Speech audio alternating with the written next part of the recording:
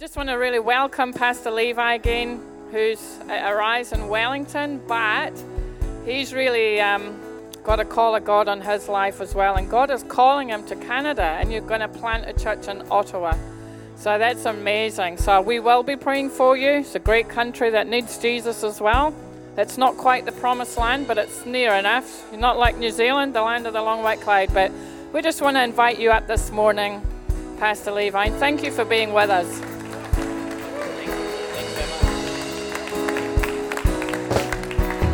Amen, amen. Thank you so much. Thank you, guys. You're amazing. Can we give these guys a big round of applause this morning as well? Amen, amen. Hey, it's great to be here this morning, and man, what a night last night. And there would have been, I don't know the numbers, we probably don't need to discuss that, but there would have been maybe 60 or 70 young people that gave their lives to Jesus last night in the altar call moment at the end of the night. And man, that's really why we do what we do, isn't it? To see young people make a decision, say yes to Jesus. And so everyone that worked hard to make last night happen, we love you so much. Thank you. And I certainly felt supported by all the highlighter orange vests that were around about doing a great work. So which is great. If you have a Bible, go with me to the book of Ephesians, chapter 4, verse 29, and also go with me to the book of 1 Samuel 17, verse 48 this morning. And I want to talk to you about the power of our words this morning. And the title of the message is called Sticks and Stones. And so you can write that down, Sticks and Stones. The Bible says this, Ephesians 4:29, do not let any unwholesome talk come out of your mouths, but only what is helpful for the building up of others according to their needs, that it may benefit those who listen. One more time, do not let any unwholesome talk come out of your mouths, but only what is helpful for the building up of others according to their needs, that it may benefit those who listen. And 1 Samuel 17, verse 48 says this, as the Philistine moved closer to attack him, David ran quickly toward the battle line to meet him. Reaching into his bag and taking out a stone, he slung it and struck the Philistine on the forehead, and the stone sank into his forehead, and he fell face down on the ground. So David triumphed over the Philistine with a sling and a stone, with a sword, without a sword in his hand. He struck down the Philistine and killed him. Father, we thank you, Lord, this morning for your word. Thank you, God, for your presence that's here. We're praying that as we read your word, God, it's the only book that as we read it, it reads us. We pray that we'd be changed today, we pray. In Jesus' mighty name. And everybody said, Amen. I've seen a few large individuals in my life, big people. I'll never forget the first time I saw John Olomu live in the flesh. This man was massive. Athletic Park in Wellington, Counties Manukau was playing the Wellington Lions, and I saw him there. Like, you'd seen him on TV and you'd heard stories about the size of this man, but when I saw him in the flesh, I was like, man, this is the greatest creation that God has ever made. It's like Mount Rushmore in the flesh. A few years ago, though, I was at Hillsong Conference, and I met a guy whose name is Tyson Chandler. Tyson Chandler is a current NBA player, came over with one of the pastors. The guy's 7'2", with a wingspan of 7'5". So he's longer than he is than his height. Like, he was just like this. It was amazing. And I'm a big basketball fan, so I was up like in the bleachers, like 12 rows up, and I saw him there on the floor. And you know when you see somebody that's famous, and you know you don't want to embarrass yourself by putting yourself out there to shake their hand, this is what you do. You shout a variation of their name. So don't shout their actual name, because if you shout their actual name, they don't look, then shame on you. But if you shout a variation of their name and then they look, shame on them. And so his name is Tyson. So I was like, man, and I was like, what rhymes with Tyson? You know what rhymes with Tyson? Bison. So I just said bison 3 or 4 times, like under my breath. I was like, bison. But I was quite high, I was quite loud. I was like, bison. And I was like, bison. And then he looks, right? And I'm like so excited because he's a bona fide NBA player. And so I put my arm out to shake his hand, but I'm 12 rows up. He's on the floor. There's no way a human hand can reach that high from the ground to the 12th row of the bleachers. And so I'm there and I'm like, oh my gosh, this is awkward. And you know you have universal rules of handshaking, right? You know, it's like you want to hit the web, you know, don't squeeze too soon and squeeze the fingers. Don't hold on too long. You know, stuff like that, you know, or if you're nervous, just wipe your hands on your jeans on the way through, you know, just little tidbits of information there about a quality handshake. I broke all the rules, man, because what happened was my hand's out there and he turns and sees me and then like go Inspector Gadget arms shakes my hand from the floor. I'm like, my gosh, this is the greatest moment of my life. I'm like, how you going? And he can't hear me because I'm so high up and it's loud. And so we're having this lip reading conversation there, awkward moment. Haven't washed my hands since, you know what I mean? Like, you know. I was thinking about these guys, John Olomu, like, I think he would have been 6'5". Tyson Chandler, 7'2". You know, we read a story that's familiar to most of us, probably to all of us, about a man whose name is Goliath, who they think was over 10 feet tall, which means that he was as high as the stack of speakers that we see at the front of church this morning. Like, this man was a villain, a brooding warrior. Like, he was somebody who was designed to take down people in hand-to-hand combat. And then what we have is we have this young man named David who turns up, and we make a lot of we make a lot of the fact that he used a stone and a sling, and those are the weapons that took him down. Well, I'm here today to propose something maybe a little bit different to you this morning, that it wasn't the weapons that took him down that he held in his hands, but the weapon he had in his mouth. You see, the thing about the story of David and Goliath is that the people were fixated on the enemy who was Goliath. And why not? If there was a giant that was that big that came here to take us out this morning, I'll probably just step back into obscurity and let someone else take him out. And why not make the problem the main feature? Because problems are big. When you get that massive power bill, not so much in summer, but when the winter hits, when you get a car service and it comes back and it's $200, $300, $400, $500 more than you thought, when you have relationship breakdowns, when your health is not good, those things can take the main feature of our lives, and the problem can become our main focus. And David turns up, and he's like, what's up with this guy? Like, if he was a Kiwi, that's what he would say. He'd be like, what's going on? Kia ora whānau, kia ora. What's going on with this fella right here?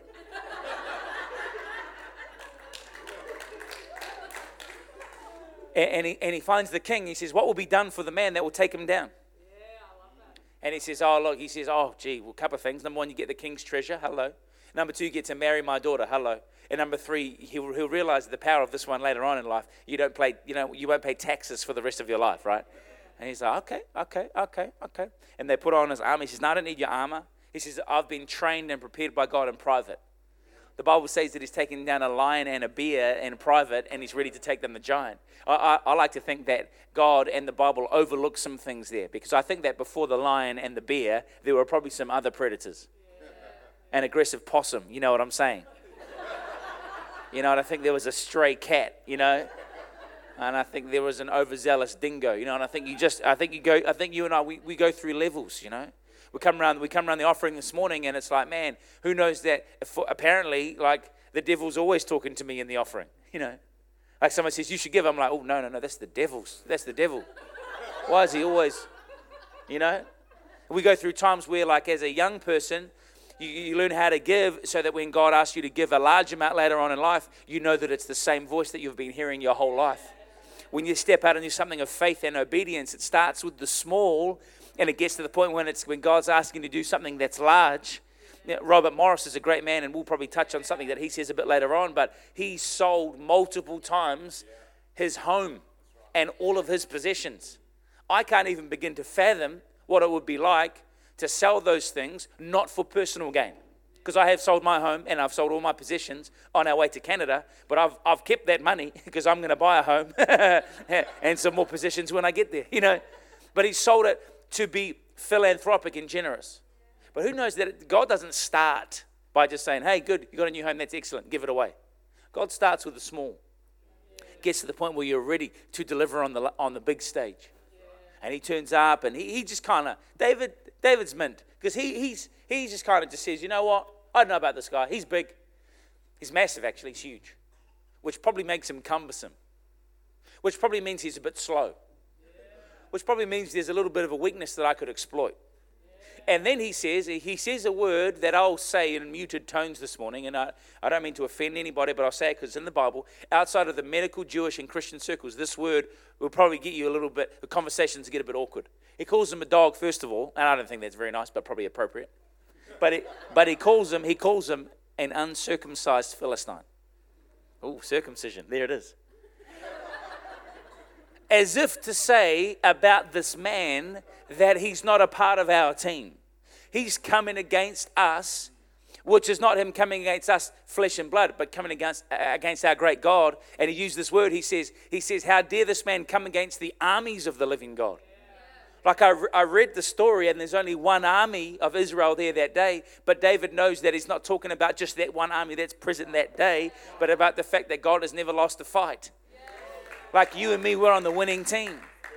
Like if I came to you this morning and I gave you an exegesis on Black Panther, the latest Marvel movie, and I began to tell you about it, there'd be people like, hold up, I haven't seen it. Don't tell me too much because I want to see it this week at the movie theater. Like, don't spoil the movie for me. I saw King Kong, like the Peter Jackson version, like a few years ago. And, you know, King Kong, you know, the big ape, and then Empire State Building, blonde chick, you know, and then dies. And, you know, and Nadia's like crying, my wife, she's like crying. I was like, what's wrong with you? She's like, he dies. I'm like, babe, it's King Kong. Like, he always dies. Like, that's the story. You know what I mean? Like, and I was like shocked that she had never heard of the story of King Kong that's been out since the 60s, like 50 years.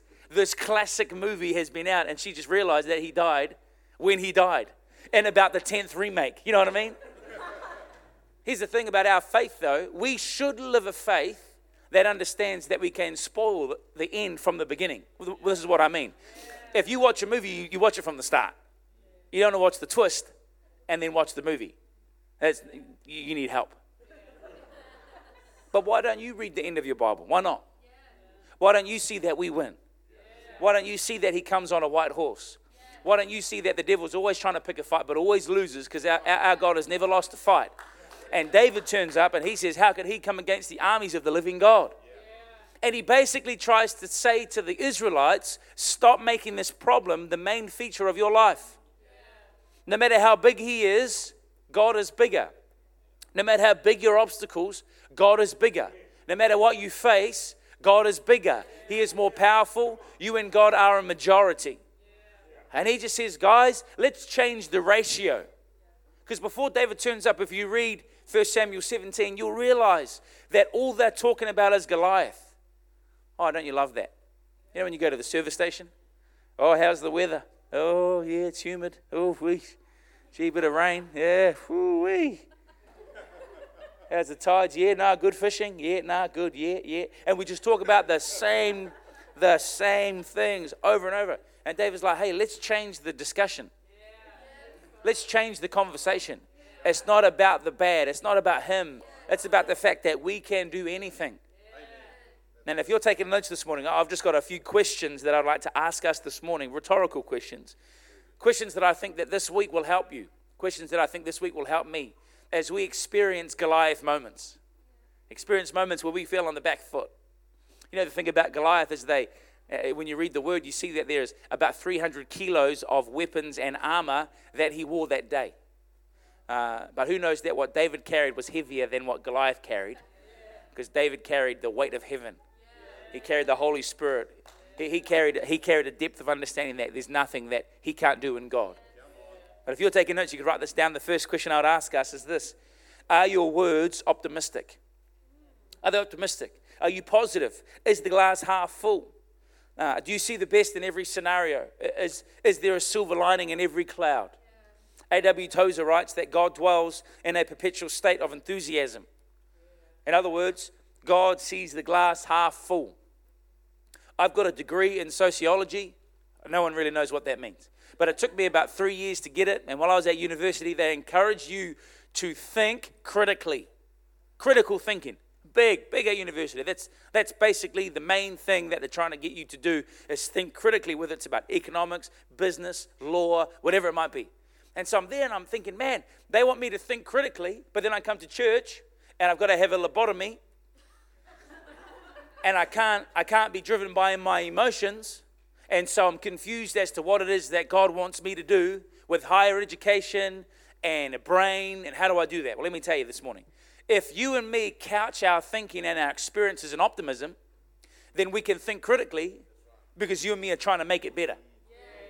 Who knows that last night, that after the night had finished and all these young people made a decision for Christ and everybody went home, the brain was ticking over. What a great night. How can we make it better though? You know, the band this morning, there's one place you don't want to be, friends, and that's in a praise and worship review meeting. Oh, Jesus, these guys are amazing, right? And they'll just nail it. And I'll be like, oh, that was 10 out of 10. That was amazing. And then they'll be like, ooh, we shanked that so bad, you know? That's how they review. They're like, oh, that was the worst ever. And you walk in, I'm like, hey, man, that was choice, guys. Thanks for that. They're like, no, it wasn't choice. That was the worst ever. And I'm like, no, I'm telling you. Like, what's the goal? The goal is that we engage in worship and God turns up, tick, tick, you know. And they're like, no, we were flat. Oh my gosh, there was bung notes. We came on late. This guy, you know, there was after the thing and then that funny like, shh, you know. But I encourage musicians to think critically because their goal is to come back next week and do a better job. Cynical thinking, though, cynical thinking says that I can't find anything good out of anything. Cynical thinking says, oh, that was bad. Cynical thinking just writes stuff off. I don't want to be around somebody that just writes stuff off because those people write me off. Those people write everybody off. I'd rather be around someone that says, man, I'm a great father, great husband, but I could be better. Man, I'm a great Christian, man, but I could be better. To be somebody that wants to be better every single day, as long as we couch it in optimism. Your life, friends, is the product of the words that you use. James 3 verse 8 to 9 says this, the tongue is a restless evil, full of deadly poison. With the tongue we praise our Lord and Father, and with it we curse human beings who have been made in God's likeness.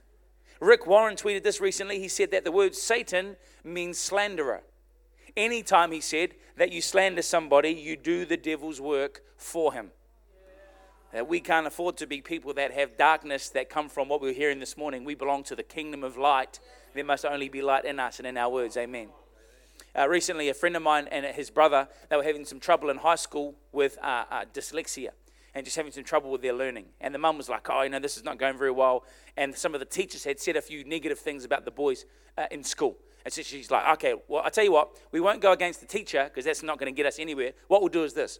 We'll do some other like alternative learning, some kinesthetic learning, and we'll get you thinking and doing things a bit differently. But one of the things we will do is we will write in your mirror, like on a little card, and in your car, 10 faith statements that every day I want you to read.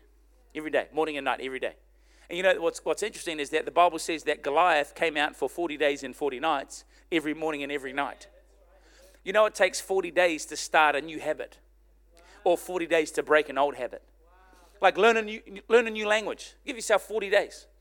Start a new instrument. Give yourself 40 days. You won't be, Picasso by the end of that. You know what I'm saying? You won't be the best ever at doing that particular thing. But for 40, you want to give up smoking. Don't just get a nicotine patch. I think you should, because you'll get to heaven quicker. You know what I'm saying? But I don't think you want to go that way. You know what I'm saying? I think you want to live your life with fullness, You don't just get a nicotine patch and say, cool, I'm just going to give up. No. You need time. You need focus. You need to put effort into breaking an old and starting a new habit. And so Goliath came out for 40 days trying to break a habit of faith and start a habit of fear. And every morning and every night, because here's the thing, if the devil gets you before you go to bed, he'll be in your dreams. But if it gets you when you wake up, he'll be in your visions. Because dreams are powerful, but dreaming with our eyes open, friends, that's even more powerful. When the conscious is fully engaged. And she says, that's it, every morning, every night, we're going to do this thing. And so I was driving in the car once and I saw it. I was like, what's this here? And they're like, oh, no, nothing, man. I was like, whoa, look, it's obviously something. It's in your car in front of your odometer. And it's like a faded yellow card. It looks important. And he's like, oh, look, my mum gave it to me. And I was like, give it, cough it up, give me a look. Has statements like this: no weapon formed against me shall prosper. I have the mind of Christ. I can do all things through him who gives me strength. And I'm like, what's this? He goes, well, Mum got us saying it years ago. And that's why it's so faded, because it's so old. And we haven't stopped every morning and every night reciting these phrases. He called it self-talk, positive faith statements. And Levi, we both passed school, English and maths. We both moved on, have done an internship in a local church, have both got great jobs. Both of us now married. And I bring it back to the fact that my mum helped us change our words. Because if you can change your words, you can change your thinking. He said, Levi, we were failures on the back foot, not doing anything great with our lives, but I'm thankful for my mum that got us to change our words, and now we believe we can do anything. We're about to move to Canada, as we heard from Pastor Ruth just a moment ago. Looking forward to it. Sold up our house, land, everything that we own, and putting all of our equity, assets, savings into starting this church called Liberty City. We leave next month, at the end of next month on the 30th. Hope to launch the church in September, but we'll gather with people and have some dinner parties and bits and pieces before then. But here's the thing. We have some money that we have saved up over the last 10 to 15 years of our working lives, but we wouldn't have had that money if it wasn't for 47 Dimmock Street. 47 Dimmock Street is a 3-bedroom state home in Titahi Bay, Wellington. 47 Dimmock Street, you blink and you miss it. There's nothing flash about 47 Dimmock Street. But it was less flash before we found it. Nadia's like, babe, we need to buy a house. I'm like, yeah, Joyce, let's do it. So we turn up to Dimmock Street, Titahi Bay, and I can see in the corner of my eye, in the peripheral, I can see a house. But the house, friends, is pink. Now, I don't know if you've read the ancient Chinese proverb that says, man shall not buy a pink house, but I've read it, I know it off by heart. There's no way I'm buying this house. She goes, what do you think? And I was like, well, I see a house that's pink. And so I think you know what I think. She's like, no, come on, look past the pink. I said, I could look past the pink, but what I can't look past is the 3 cars in the front yard that have no wheels. I can't look past that. I can't look past the weeds that are growing. I can't look past the fact that it reminds me of West Auckland. I can't look past that. And she says, no, if you can look past that, you'll love it. I said, if I could look past that, I couldn't look past the fact that there are industrial-sized dog kennels in the backyard. And who knows what's going on in this house. If I could look past that, I couldn't look past the fact that the dogs, I'm sure, didn't live in the kennels. I think they lived in the house. Stinkiest, most horrible interior of any house I've ever been. Only time that I've been in a house, that when I left the house, I wiped my feet on the carpet before I stood on God's green earth. Like, that's how dirty this house was. I don't know if there are dog owners here. Are there any dog owners here? Like dog owners, dog lovers? Yeah, nice. You know what I'm saying? If your dog, like I'm 6'1", which makes me the average height of a man. If your dog is this tall, it's too short. Like you need it, because I got to bend over, man. You need to get your dog about knee height. You know what I'm saying? These horses that these people were housing in this house looked at me in the eyes, seriously, when I walked in. I was like, and got back in the car, she's like, so? How good is that? That's the classic wife one-liner right there. So, thoughts, I was like, the next day the real estate agent called us. She says, hey, the man that owned 12 properties sold 11 of his homes. He's moving to Australia. The only one he didn't sell was 47 Dimmock. I said, yeah, rightly so. Oh, no, I can see why. She said, if you make an offer, I reckon he'll sell it. Lowball him. So we said, okay. So we offered $198,000 in 2008, started the GFC, and he accepted the offer. So then we went to the bank. And I made a meeting with my bank manager. I was like, hey, I found a house. Here it is. I think it's got a lot of potential. It's great. And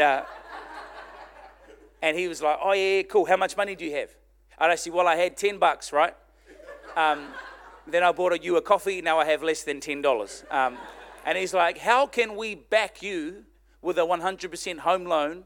It's the start of the global financial crisis. There's no way we can make this happen. I said, nah, we can do it. I said, you got to understand, the repayments on this house would be less than our rent. Like, I understand the loan to value ratio. I understand the risk. But like, seriously, man to man, paying the mortgage on this house is less than the rent I'm currently paying in the other house I'm living in. And he's like, oh, I don't know. Let's meet again tomorrow. So I met him tomorrow. Bought my laptop, all my spreadsheets, financials. And he's like, how you going? How much money have you got? And I said, well, I had $10, and now I've bought you 2 coffees, right? We've probably got room for one more, So we need to lock it in today or tomorrow, otherwise it's game over. About 10 days later, he came back to me and said, Levi, I don't know why we're doing this. But he says, we will back you. We'll give you this home loan. How good, praise God, amen. 18 months later, after some vision, some optimism, and some hard yakka, we sold that house, made $70,000. Wow. And because there's no cap gains tax, there still isn't, eh? Yeah, you never know with the changes in government, you know what I'm saying? Like, yeah, right? And so take that money, and I said to Nadia, I was like, babe, we need to tithe, obviously, goes without saying, but I think we should double tithe. And she's like, okay, cool, why do you think that? I said, well, we need to honor God, because if it wasn't for him, we would have nothing. We come into this world with nothing, and friends, we leave with nothing, and anything we accumulate in the middle belongs to him. So let's send a signal to God that says this is his. And she's like, yeah, that's great. Anything that comes back to us through real estate or through advancing our lives financially, I always look back to that season when we had nothing and God gave us something. But I wonder, friends, what is your 47 Dimmock Street? Is it a relationship that you have? That you have just got a ream of examples about why you can't advance it, things you can't look past, irritations about people that are in your world that you just can't get over. There's a lot of spouses just giggling just then, you know what I'm saying? Yeah. What is your 47 Dimmock Street? What is it that you need to be more optimistic about? Because you and I, our lives trend in the direction of our vision. And whatever, if you're ever driving the car and you see something that distracts you from the road, who knows how great is it to have rumble strips on the side of the road, or cat's eyes in the middle? Because when you begin to look at something and well, there it is. That's your life, though. It happens for the good and for the bad. Friends, let's be optimistic. If you're taking notes, you could write this down. The next question I'd ask is this: how much salt is in your water? James 3:11 says this: can both spring water and fresh water flow from the same spring? Colossians 4:6 says, let your speech be always gracious, seasoned with salt, so that you may know how you ought to answer each person. Seasoned with salt. How good is salt? Here's my question. Why is pepper the partner for salt? Because salt is a rock, isn't it? It's not a herb. But you got these peppercorns. The peppercorns, now pepper's fine. I say this sometimes, people are like, why don't you like pepper? Love pepper. Love me a peppercorn steak sauce. I love some pepper. But salt's at another level. Why didn't basil partner salt on the table? Coriander, you know what I'm saying? Thyme, chives. Like, there are so many herbs that are better than pepper. And who decided that pepper should be the partner with salt? I don't know. That's some trivia for you. We can find that out another day. But the thing with salt is this: salt is there to bring out the flavor of the food. You know, if you have no salt, sometimes the food can be bland. Add a bit of salt, flavor comes through. You know when you go to the cafe and someone's pranked you and they've taken that long glass rectangle shape with the stainless steel lid and they've unscrewed it just so much that it doesn't look like it's unscrewed, but when you tip it up, all the salt comes out. No amount of hollandaise sauce, friend, can save your eggs Benedict from too much salt.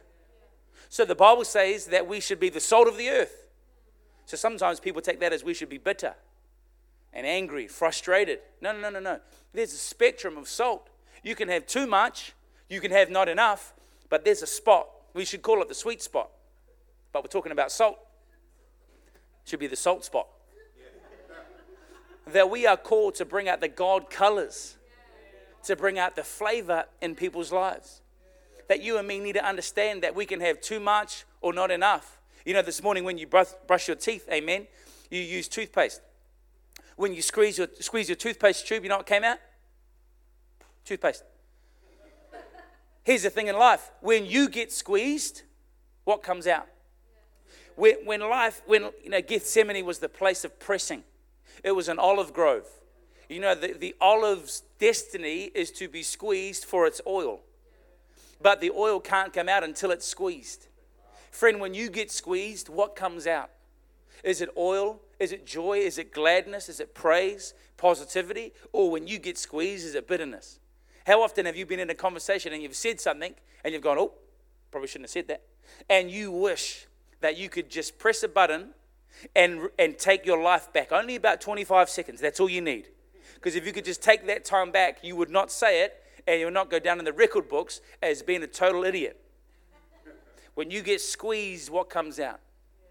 I want to be one of those people that isn't somebody that has bitterness on the inside, but sweetness. That when people talk to me, there's praise that comes through. If you're taking notes, you could write this down. I'll close with this. And the last question I would ask is what is your word count? What's your word count? Proverbs 17 verse 28 says this: even a fool who keeps silent is considered wise. When he closes his lips, he's deemed intelligent.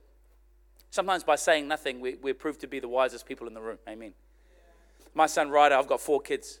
Nadia, my wife, she was recently on Justice League. My wife Nadia, and we've got 4 kids: Ryder, Mika, Hugo, and Jovi. Ryder's 9 and 9, 7, 2, and newborn. And when Ryder was born, bless you, when Ryder was born, he had a diaphragmatic hernia in the womb, which is a hole in the diaphragm. The hole was so big that all of his lungs were squashed, his heart's in the wrong place. In fact, when we go to the GP, they put on the stethoscope where the heart should be. There's no beat.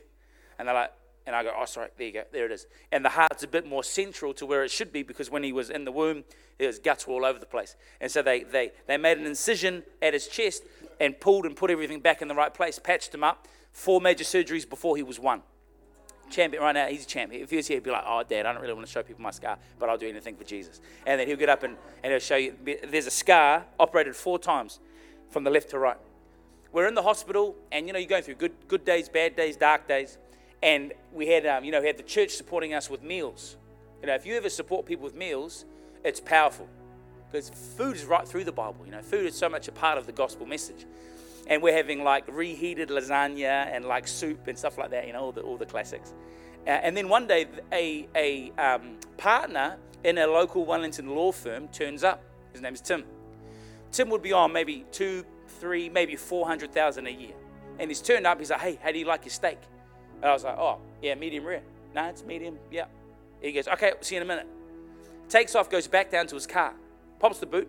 In the car park, undercover on a raining night at Wellington Hospital, takes out his camp gas burner, reheats some mash and some greens, and makes us that night fresh steak, sirloin steak, cooked on the pan with ceramic plates and stainless steel cutlery, which really, when you're at the hospital for 3 months, all you use is plastic. So to get some metal, ooh yeah, comes up, covers it in tin foil and says, hey, here you go. You're going through a lot, and I just thought that me and my family thought this would be a nice way to just bless you guys tonight. He goes, hope you enjoy, and then he leaves. The funny thing is that as Kiwis, we love the yarns. We love the chat. We love to have a time where we can talk and build relationship with one another. But there are times, friends, where your actions speak louder than your words. There are times, friends, where you and I, we do ourselves an injustice by talking. And sometimes it's better to say nothing. Young pastors coming through will say, hey, Levi, what do you do when you go through trauma or traumatic scenarios? You have to pastor people through problems. And then they say this, they say, what do you say to somebody who's at someone's deathbed? And I'll always say, oh, that's your first problem. You're trying to figure out what to say. There's nothing you can say that can make the scenario better. But when you and I go through hard times, we'll come out the end and we'll often use these words. We'll often say, thank you for being there for me as I went through that tough time. That's what makes friendships so great. That's what makes family so special. I think this week, someone is going to come around you this week, and they're going to need some help, not some words. They're going to need some empathy, friends, some kindness. And you're going to just offer a shoulder of support for them to cry on. You may offer a few words, but friends, don't offer too much. Friends, if I said to you this morning, if I use the word audit, ooh, shiver goes up your spine, because nobody wants an audit. In their business, that's not what we want. But let me encourage you this morning, friends. Let's this week do a word audit on our own lives. That says maybe I should be talking half as much as I listen. Because your face is symmetrical, isn't it? A pair of eyes, pair of nostrils, pair of ears, but one mouth. God in his genius said, hey, let's just use this thing half as much as you use the rest. And let me close with this morning, friends.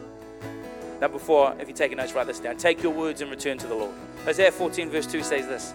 Take your words with you and return to the Lord. We are just a collection of our words and our experiences in this life. And when it comes to our relationship with God, when we come back to him in prayer, devotional life, and church, really what we're doing is we're bringing the collection of our experiences and our words back to God. And I like to do like a reverse kind of review. I look back at the last week and say, okay, how was that? How did I go? And God's encouraging, but he'll often just give you a little. Remember that game like Operation? You're trying to take out the organs, and if you touch the side, it's like, we think God's like that. God's not like that. He doesn't give you electric shock. Just a little.